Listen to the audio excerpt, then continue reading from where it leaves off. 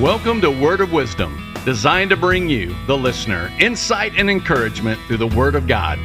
Despite turmoil and chaos in the world, there is understanding, assurance of heart, peace, and spiritual stability available through the truth found in God's Word. Be blessed as you listen to Word of Wisdom by Dr. Jeannie Fentress of Teaching the Living Christ Ministries.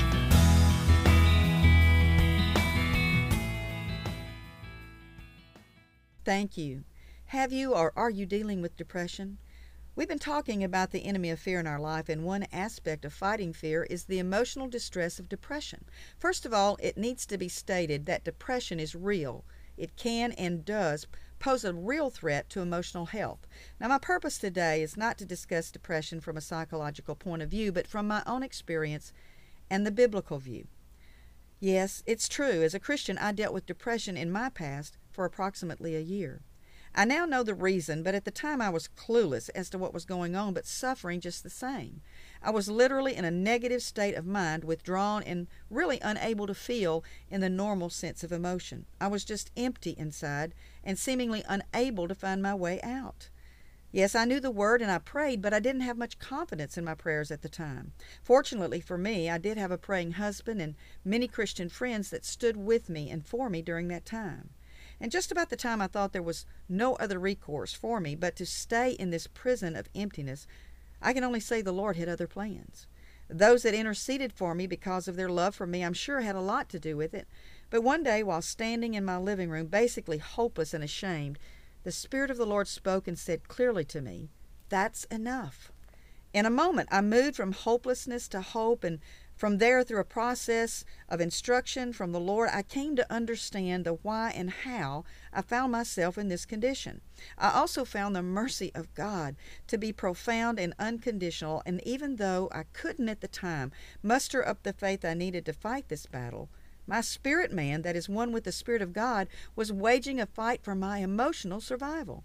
And praise God, that's been over 20 years ago, and I've been free from that prison ever since. Now, what caused my depression? I was angry at me for a feeling of failure in the ministry. I had a vision and I worked to see it fulfilled, and when it didn't happen as I thought it should, I tried to make it happen in my own strength. And when that too failed, I realized my wrong, but instead of taking the matter to the Lord as I knew I should, I let fear, anger, and guilt take over.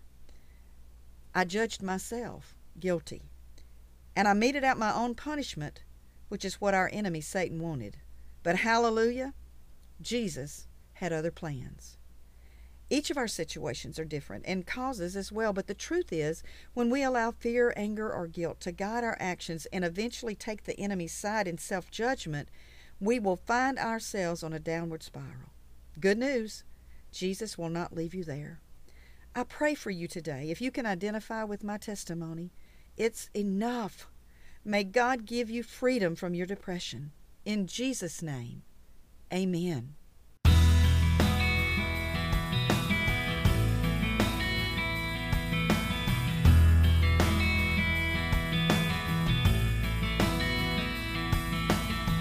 Thank you so much for listening to Word of Wisdom by Dr. Jeannie Fentress of Teaching the Living Christ Ministries. If you have benefited from this message and would like to partner with this ministry, it would be greatly appreciated. All donations are tax deductible. Please visit us online at www.tlcministry.com, which will take you to our Facebook page. Have a blessed day.